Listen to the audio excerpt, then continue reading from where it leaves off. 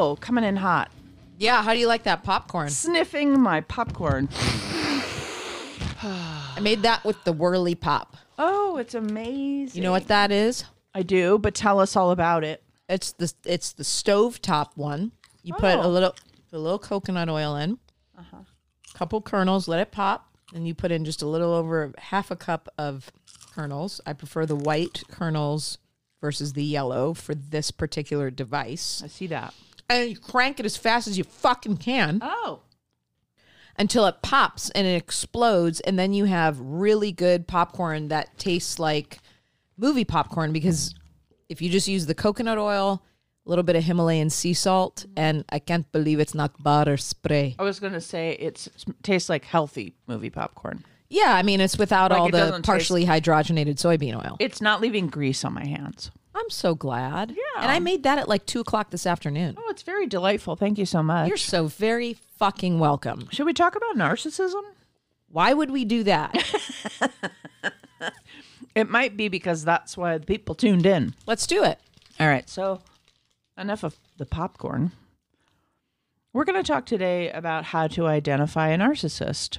Mm-hmm. You can use these thoughts, ideas, strategies, whatever we're going to talk about, to either identify possibly someone in your family might have more narcissistic traits that might help you understand.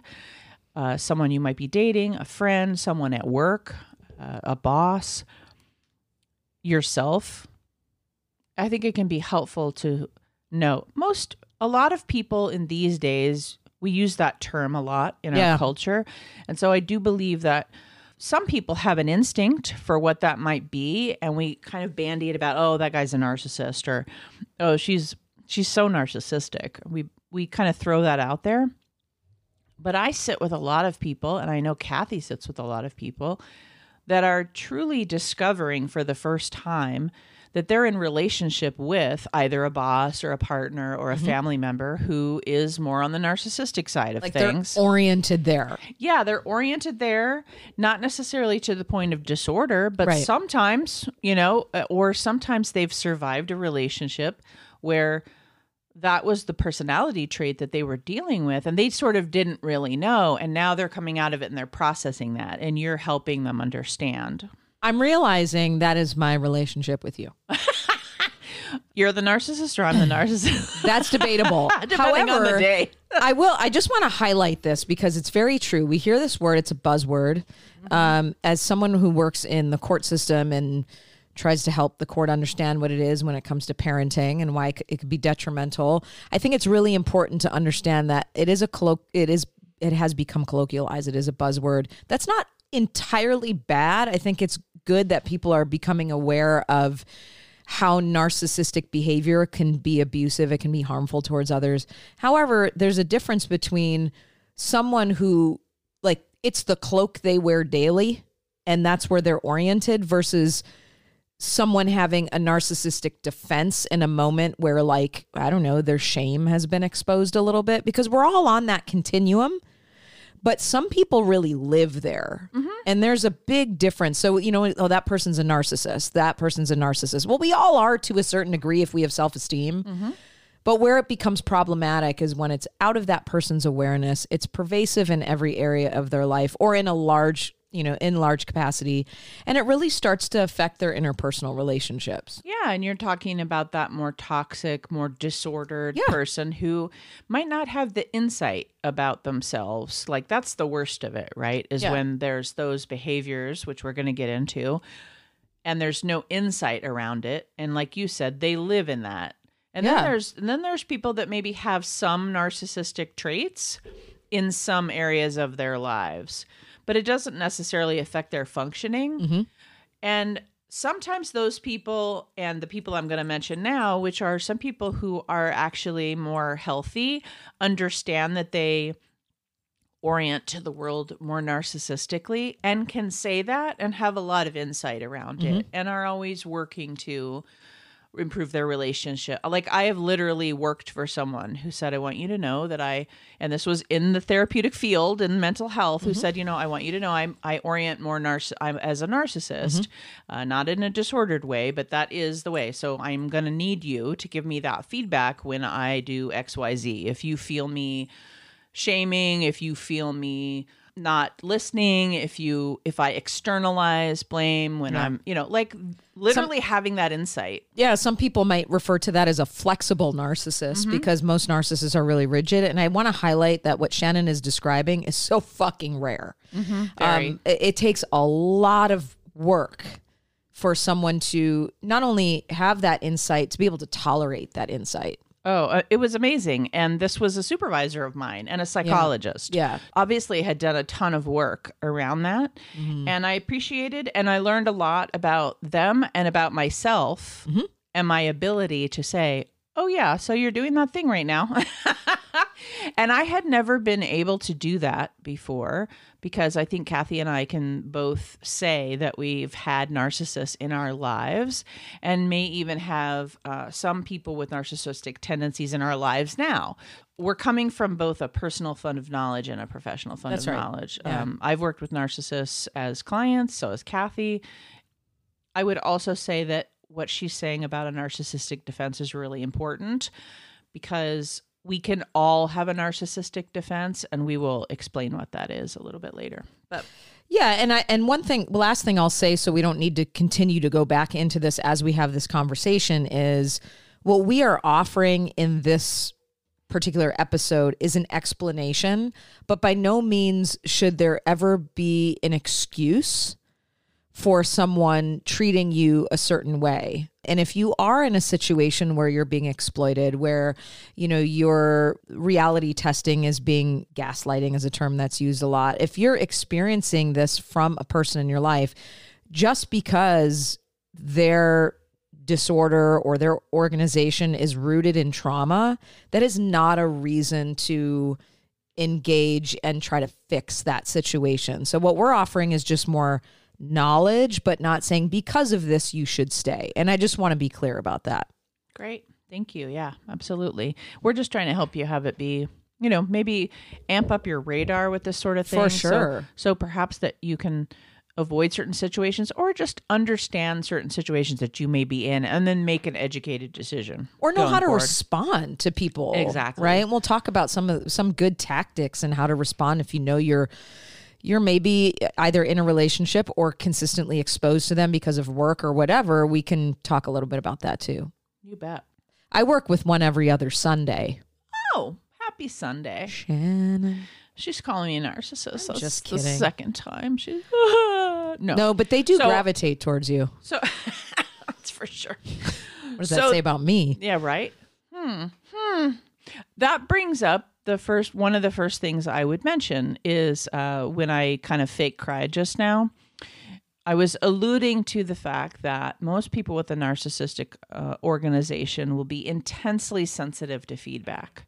Now, that can be someone who has more narcissistic tendencies. It can be someone in a narcissistic defense because they are very insecure about whatever it is you're giving them feedback on. So you have to really gauge if this is something that they always do, they do in every area of their life, or if it's, in this area of work because they're new at it, or this area of relationships because they've only had one relationship or something like that. So there's a little delineation. But one thing I would mention is when you want to give them, if you're in a relationship with someone who is more narcissistically oriented and doesn't have the insight, when you want to give them feedback, let's say it's a partnered relationship and they're doing something that doesn't feel good to you. And you want to say, hey, I wanted to talk to you about our conversation over breakfast or whatever and how that made me feel, whatever. So you're going to, and almost immediately. Here it comes, like vomit. There is going to be, you're cutting you off, externalizing, saying it's your fault, just any dodge and bob and weave. And it's not, and they are going to train you not to give feedback. Yeah, and I'm going to give you some imagery here. I want you to all picture the words defense mechanism, and then I want you to put legs on it. Because that's essentially what they are, is they're one big walking set of defense mechanisms. And that is very different from like psychopaths and sociopaths, which we've talked about on their shows. These are folks that are literally like, they're in constant defense mode because of that shame. Mm-hmm. Yeah. There's an emptiness there. Yeah. Because a narcissistic injury is pre-verbal. It's often in the womb or as a baby. Mm-hmm. Severely neglected, etc. It can be it's pre-verbal. So that means they don't have any memory of it, understanding of it, any way to verbalize or have insight around it unless they do a ton of work. Or you put them in a time machine. Or they had some protective factors where very quickly some folks came into their life that some repair was happening. That critical period that Shannon's talking about, you know, in the womb or birth till about like 2.5 years old. That's the most critical period. And so when people say, oh, they couldn't talk yet, or they couldn't possibly understand what's going on. No, and no. That's when so much of our attachment is developing, and probably the worst time for any of that to happen. For sure. And because there's that injury right at that moment, it brings me to the second thing that I wanted to say about how I kind of know I'm interfacing with a more narcissistic person, is that because of that lack of proper mirroring or proper parenting in those early years, and they don't really remember it, they're going around trying to figure out a mirror. So when you think of the myth of Narcissus, it's him looking in the lake and looking into a mirror, and then, you know, that doesn't go very well. No. But that's why they have very poor boundaries. Everyone should feel and see things as they do. Mm-hmm.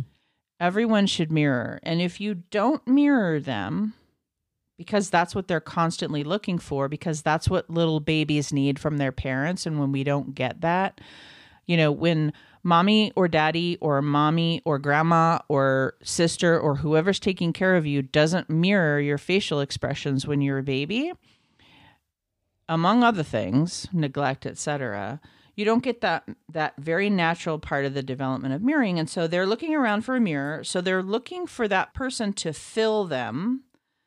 So if you aren't mirroring them, you either don't exist, because they'll just move on to the next person that provides the mirror, or worse, they rage out at you.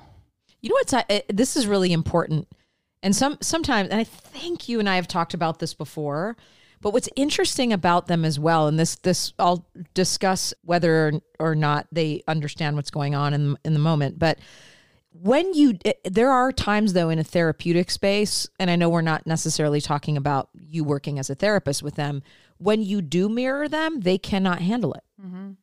Sometimes. Yeah. Depends. And it depends on what that issue is. But if it's something, because the thing that they want is the thing that they're actually also incredibly terrified of, right? Absolutely. And that's perfect, because that brings me to an adjacent point of this, which is my orientation tells me that that's because there's a split. So when you have this very early injury and you go through your life and you do not get that mirroring from, let's say, a coworker, because like coworkers don't owe you that, you know, partners will often like adapt and bend themselves over backwards to try to get you the mirror, or like a family member or something like that. But, you know, they don't get it in a coworker. What happens is they split, right? And they project the negative onto you. They do this with therapists, is what Kathy is talking about. They project the negative onto me, and they split the positive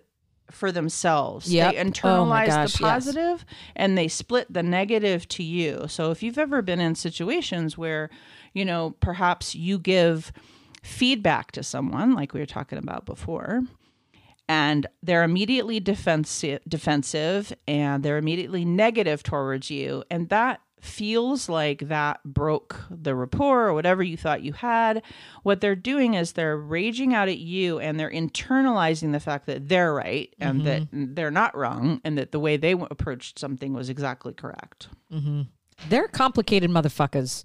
Yeah. And, so I get this question a lot when I'm working, and what I'll do is sometimes I will help attorneys strategize and help folks who have been in these relationships, particularly those who are sharing custody, how to really get the court to understand and see and XYZ, which can be really difficult to do, but there are certainly ways to do it. I get this question a lot, which is, do they understand what they're doing? So here's my answer. It's two-pronged. They certainly know what they're doing. They just don't always understand the motivation behind it. In their mind, they are the constant victim. They have a rationale for why they might be doing what they're doing. But you'll often hear, and maybe you've experienced this, which is, I don't understand. 1 second they were acting this way and then they turned around and they did this. They don't even really fully know why, because they have zero, like Shannon was saying, there's such a lack of stable or sense of self at all that they don't necessarily know the motivation behind what they're doing, but they are aware, they're conscious, they're in touch with reality. They just have a rationalization for it. And we're talking about the most rigid of... We're talking about the most rigid. Narcissist, of course. The ones that are, it's out of their awareness. But that's a big question I get. Do they know what they're doing? Yeah, they just don't always understand the motivation behind it, which is why it can change so drastically. Yeah, and I think the thing that confuses people too in relationship to that question is that I think they lack the motivation to communicate as part of a team, and they lack the motivation to change. That's right. Or to take responsibility. And so whereas most of us, we might find ourselves in a group of people and we're not getting along or whatever, we might take on some part of that responsibility and say like, all right, so I can bitch to my friends a lot, but at the end of the day, I got to look at this for myself and what part am I playing in this? And, that's that part of being like emotionally mature and adept and like what we're all kind of trying to be. They don't have the motivation to do that. It's completely self-serving.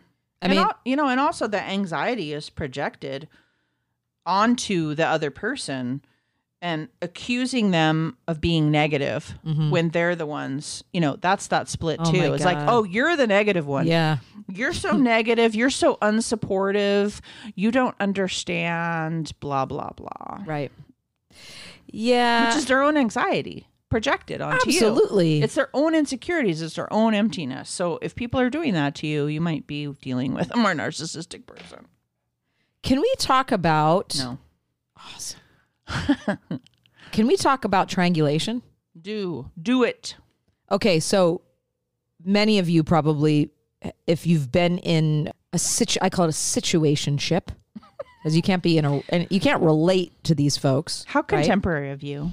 That's actually not my terminology, but it's something that I use from a coach, Quinn Holiday. He's hilarious, and he's like, "You're never in a relationship with a narcissist, just a situationship." It's such a great word that folks are using these days. I like it. So, one thing that they love to fucking do is make sure that you never feel secure, right? And here lies that projection again of, I'm going to displace the discomfort onto you and make sure that you know that you are in a constant race for my affection. So I'm going to bring someone in as a third who may or may not even be aware of it, just to fuck you up. So it's all of us. What does it do is it breeds jealousy. Our own sort of borderline tendencies or organizations start to spiral out of control. And then we hear, you're so needy. You're so sensitive. You're so this. And you're like, fuck you. Yeah. Or you're like, am I? Yeah. Well, there's that first, right? Yep. And the gaslighting that Shannon's talking about a lot of times will accompany this wonderful world of triangulation, where when you say, hey, I'm just wondering what's going on with this relationship with this person. I thought you guys were friends, but then they look at you and go, what the hell are you talking about? Why would you think I know this person as a friend. And then the next thing you know, They're banging that person on Sunday afternoon, a little afternoon delight. And you find out and you go, God, this person was making me feel so crazy for so long. And here's the other fucking thing they'll do. You ready for this? On top of that, they'll double down and start to lean into their relationship with you just so it's kind of like this, I'm going to hypnotize you to concentrate on how much I'm actually into you. So you won't, it's the narcissist sleight of hand. So you won't look over here and start to think more about the fact that I'm starting a relationship with this other person. Now I'm using an intimate setting, but this could be a friendship, a business relationship. Triangulation exists with children, from a parent. It's all there. Hey, it's Kaylee Cuoco for Priceline. Ready to go to your happy place for a happy price? Well, why didn't you say so? Just download the Priceline app right now and save up to 60% on hotels. So whether it's Cousin Kevin's Kazoo Concert in Kansas City, go Kevin, or Becky's Bachelorette Bash in Bermuda, you never have to miss a trip ever again. So download the Priceline app today. Your savings are waiting. Go to your happy place for a happy price. Go to your happy price, Priceline. Here are some more subtle things that seem more normative when you first start a relationship with someone who's narcissistic. Because that's what I'm hearing, and kind of what you're saying, Kathy, is that in the beginning, one of my red flags is, and here's the thing, is if you have a lot of interactions with narcissism, or you end up in a relationship and then survive that, you end up having a bit of a radar. And so and I've also learned a lot from my clients over the years. One of the things that now is a massive red flag for me and makes it very hard for me to trust is when they rush in real fast. Oh, yeah. You date someone and they tell you that they love you like on the third date or something, or they put you on such a pedestal as if you are the most perfect thing in the world. And now for me, that's like the only way is down. I'm falling off that pedestal, right, and it's going to happen sooner or later, and I'm not having it. Like, I am not going to be on that pedestal, and I'm also not going to rush. That's right. And what Shannon's talking about too is, with these folks, kindness always comes with a cost. So at the very beginning, this over-attentiveness sometimes can also be with these really lavish gifts and trips and diamond rings and promises and future faking and all of this stuff. But that will be held against you later, right? Well, I bought you a new car. Or it's a way for you to become indebted. Yeah. And traumatically bonded to them. So when we think about the cycle of violence in a narcissistically abusive relationship of any kind, the most abusive part of the cycle is that over-attentiveness, or what some people will call love bombing, right? Because that's what actually creates the trauma bond. Well, and the reason why I want to mention these things too, and look at them as normative, is because in the beginning, I'd like to validate and kind of normalize that it feels very good. Yeah. So I wouldn't want anyone listening to think that this is something that everybody sees and you didn't, and all of that. And yes, maybe when you're in that relationship, your friends and family that are listening to you complain about it or whatever are thinking in their heads like, oh God, oh boy, oh no, because they may have had more experience than you with it. But that's hopefully not in a judgmental way. It's in a protective way. That's right. Like, oh shit, you're in a, oh boy, oh but boy. When you're in it, it can feel very judgmental until you're out of it and you can look back. Yeah, there's that cloud that lifts. But I do want to tell you, like, the feeling of having, there's nothing like having the gaze of a narcissist. It feels as if you are the most special, unique, gorgeous, smart, funny, whatever it is, creature. And if you are in a vulnerable spot in your life, there's really nothing that feels better. What happens is that the red flag then, because that's often what falling in love feels like. Yep. So this is difficult to recognize. What happens, though, is the narcissist has the unique ability to take its eyes off of you and look at work, computer, someone else, a friend, whatever, and you all of a sudden, you don't feel connected to that person. You feel abandoned or emptied. Yeah. And that's why those, what Kathy's talking about, those more borderline traits, which is punctuated by a fear of abandonment, can happen in any of us, and kind of trigger a borderline functioning where we're like grasping and feeling needy and looking Desperate. needy. It feels and so then desperate. they call you needy, and you are. They'll tell you need to be in therapy, that you there's, clearly you're unstable. I mean, they'll say all of these things. And they've caused it. And and they caused it. And you actually feel this way. Yes. So you start to they're say, not wrong. You start But to say to yourself, like, maybe this person's right. Like, I don't feel like myself anymore. But like you said, they planted those seeds early on with that love bombing. They planted those seeds because their biggest fear, they know they need you more than you need them. Maybe not on a conscious level. So what do? They flip the switch, or they flip the script, and that projection makes you feel that projective identification. It's like all of a sudden you now are feeling what it is that they feel on a very unconscious level.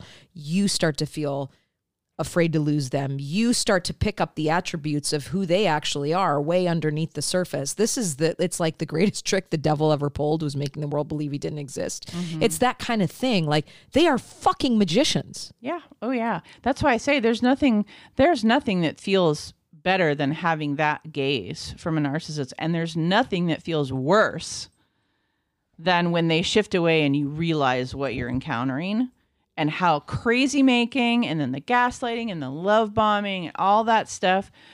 It's just this awful, chaotic mix. And that's the trap.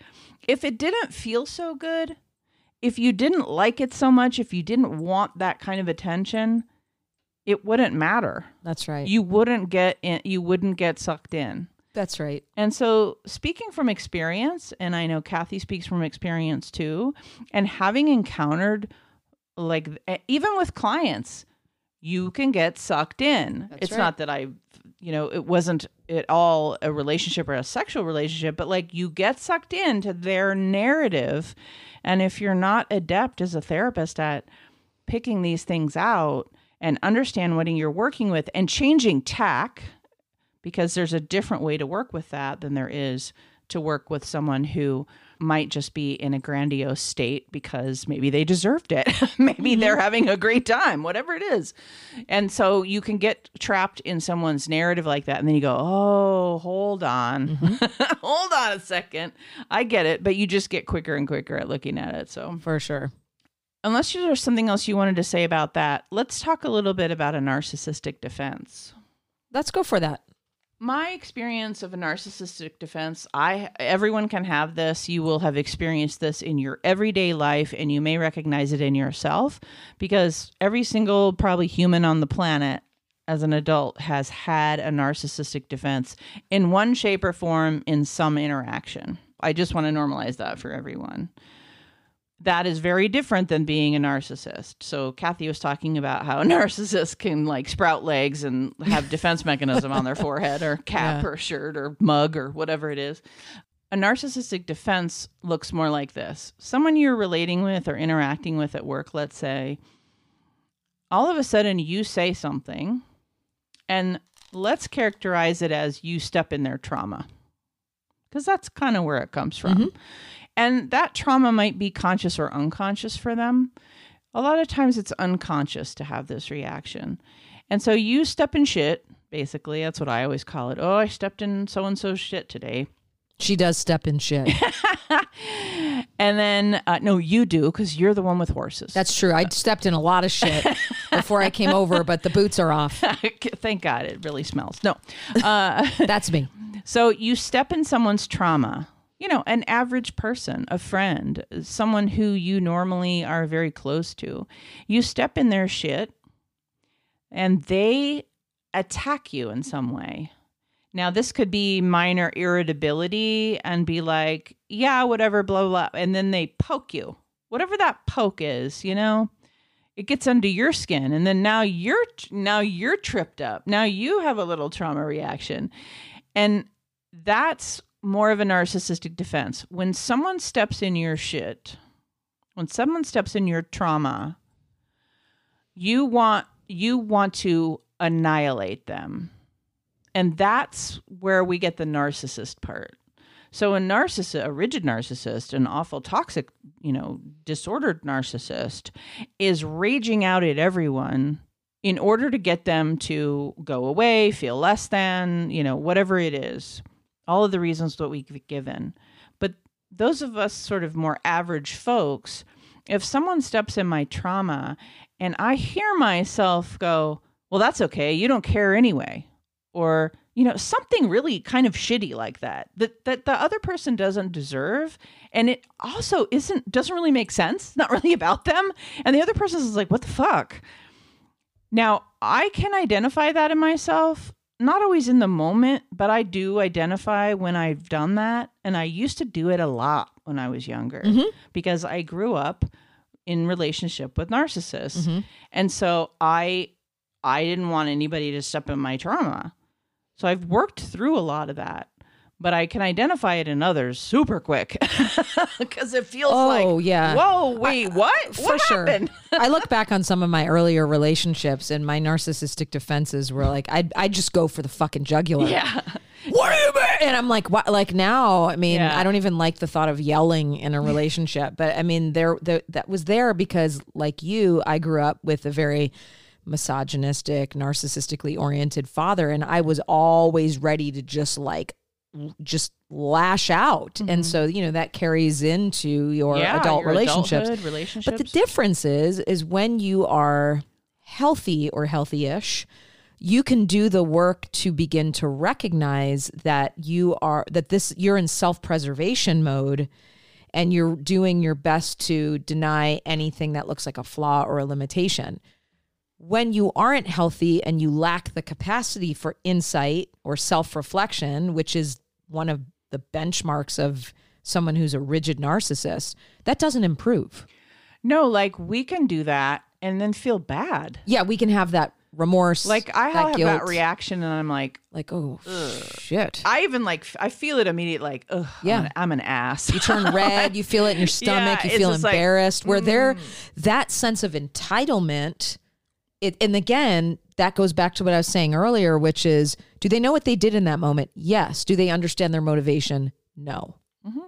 Because in that moment, they feel vindicated. They feel like they are the victim. They're allowed. They're entitled. And depending on what kind of narcissist, did they get too much? Did they get too little early on in life? Right. They're reacting based on either from a place of grandiosity or more of an inverted, depressed place. But either way, narcissists are the only people that put other people into therapy. Right. Okay. Yeah. No other disorder or personality puts people in therapy more than narcissism. You can arguably say that it's borderline, but borderline folks, they wear it on their sleeve. They go to many of them go to therapy. Narcissists, not so much. Well, and then that's often sometimes, I've talked about before or mentioned offhandedly that a lot of times people who have a more rigid narcissism end up in therapy midlife. Right. Because what's happened is there's been a break in all the, they didn't become the rock star they thought they were going to be. And they're realizing that didn't happen. The grandiosity has fallen flat. They've had a number of failed relationships, a number of failed jobs and careers. They didn't become, the race car driver that they knew they were going to be and were totally qualified to be. I'm realizing I'm not going to be the rock star. I know. It's that so I wanted sad. To be. And we support you. Thank you. And so it starts to crumble and they enter a more borderline state. And then they're more pliable and in therapy. Now, will they still come to therapy and give you all the rules and regulations that you need to follow as a therapist? Yes. I've had folks tell me exactly how many sessions for how many minutes we were going to talk about XYZ. They come with full agendas with a title page for each session. They tell me, you know, I'm not this, I'm not that, I'm wrong. If I breathe. Oh, I so know this. I had one person one time sort of say, you know, I really hate it when you do that thing with your breath. Or you'll be on a... And I was just sitting breathing, meaning it was literally a beautiful metaphor for like your mere existence is so intolerable to me. Well, and the treatment focus too, right? If you try to hold them in the here and now and you're focused on something and you hit a nerve, why are we talking about this? Yes, exactly. Right? And it's like... Talk about stepping in someone's shit, right? Stepping in someone's trauma. That's right. But at least you're able to step in that trauma now. Like... Yeah, for sure. And then you're having that conversation and they may be mean and they may rage out and they be... But when I was doing that work more often, which honestly, you know, you got to take care of yourself a lot when you're doing that, is they're going to do it with you so they don't do it with the person at home. To me, that was better. In other words, I could provide that service because I don't love them. I'm not in a relationship with them. I have the ego strength to tolerate it. And I can sit in relationship with them and do that work because they are actually coming to therapy, which of course younger narcissists don't do. It's an interesting thing, I think, to learn to deal with, because quite honestly now with supervisees too, I often have conversations around this because the more experience you get with these different kinds of personalities, just as a human, honestly, out in the world, the more adept you will be. And in certain industries, that's going to be really helpful. If you're in the entertainment industry, it's very important to know how to... And if we want to talk about, you mentioned earlier some strategies. One of them, it would be gray rocking, which is when you're being attacked, you simply become a gray rock. You become invisible. And really boring. Very boring. Sometimes you have to be a little bit agreeable because they'll ask you questions. Well, what? And you go... Yes, I'll absolutely do that. Because less is more. I've had bosses like that. And so when the boss was raging out at me, because I did work in Hollywood, when the boss is raging out at me, I could say, absolutely, I'll take care of that. Instead of responding to all of the antagonism. Yeah. Because the antagonism would look like, well, why did you do that? And how come you decided to do this? And what about that? And you just say, don't worry, I'll fix it. You move away. You're neutralizing the bomb with gray rocking, right? You're less is more. If they write you a 5-page email, you respond with at most a sentence. Yep. That's it. Just become boring. Indifferent, neutral, boring. They will find another stimulus that they can throw their chaos onto. They want a mirror, remember? Yes. So they're wanting you to mirror the chaos. That's and right. when you do that, and when you're anxious and angry and upset and you attack back, that is mirroring them and feeding them. So if you're not feeding them, then they'll move on. Yep. Any other tactics you would like to share with folks? Well, I think it's really easy to feel provoked by these people, and especially if it's someone who's in your family or an authority figure. And I know it can be really hard to want to share with them all of your knowledge. You don't want to tell them to read any books on narcissism. You don't want to call them a narcissist. You don't want to give them any information. All that they're going to do is turn that back onto you, use some sort of, narcissistic amalgamation of shit, word salad, confuse you, get you more defended and chaotic. So the general rule in all of this, without going in, because there's so many, is neutral, indifferent. Indifference, if you want to shut a narcissist down, indifference is the best way to do it, because they're looking for a reaction, whether it be sad, angry, or happy. Indifference is, if you want to hit them where it hurts, indifference is the best way to do it. It also allows you to preserve your energy by, like Shannon was saying, by not giving into that chaos. They don't know how to exist without chaos. In the absence of chaos, you have intimacy. In the absence of intimacy, there is room for chaos. They know how to thrive in chaos. So if you don't give them that, they're dead. Mm-hmm. So remain indifferent. If you don't know how to do that, or it's too close to home, or you're living with this person, these are great tactics to work on in your own therapy or with a coach, or do, just really informed reading online that's coming from good sources. But do not feed that proverbial beast. You won't win. No, you won't win, and it'll hurt. You'll think you're doing what you can to change them or control them. And I just want to mention that is a situation where then you're going to need to get support for your own codependence. Yep. Because that's driving that urge to change, fix, support, give them the information that they need. If I just tell them that blah, blah, blah, and there's this great book, or even there's this great podcast with Kathy and Shannon where they talk all about narcissism, and I think you should listen to it. Don't do that.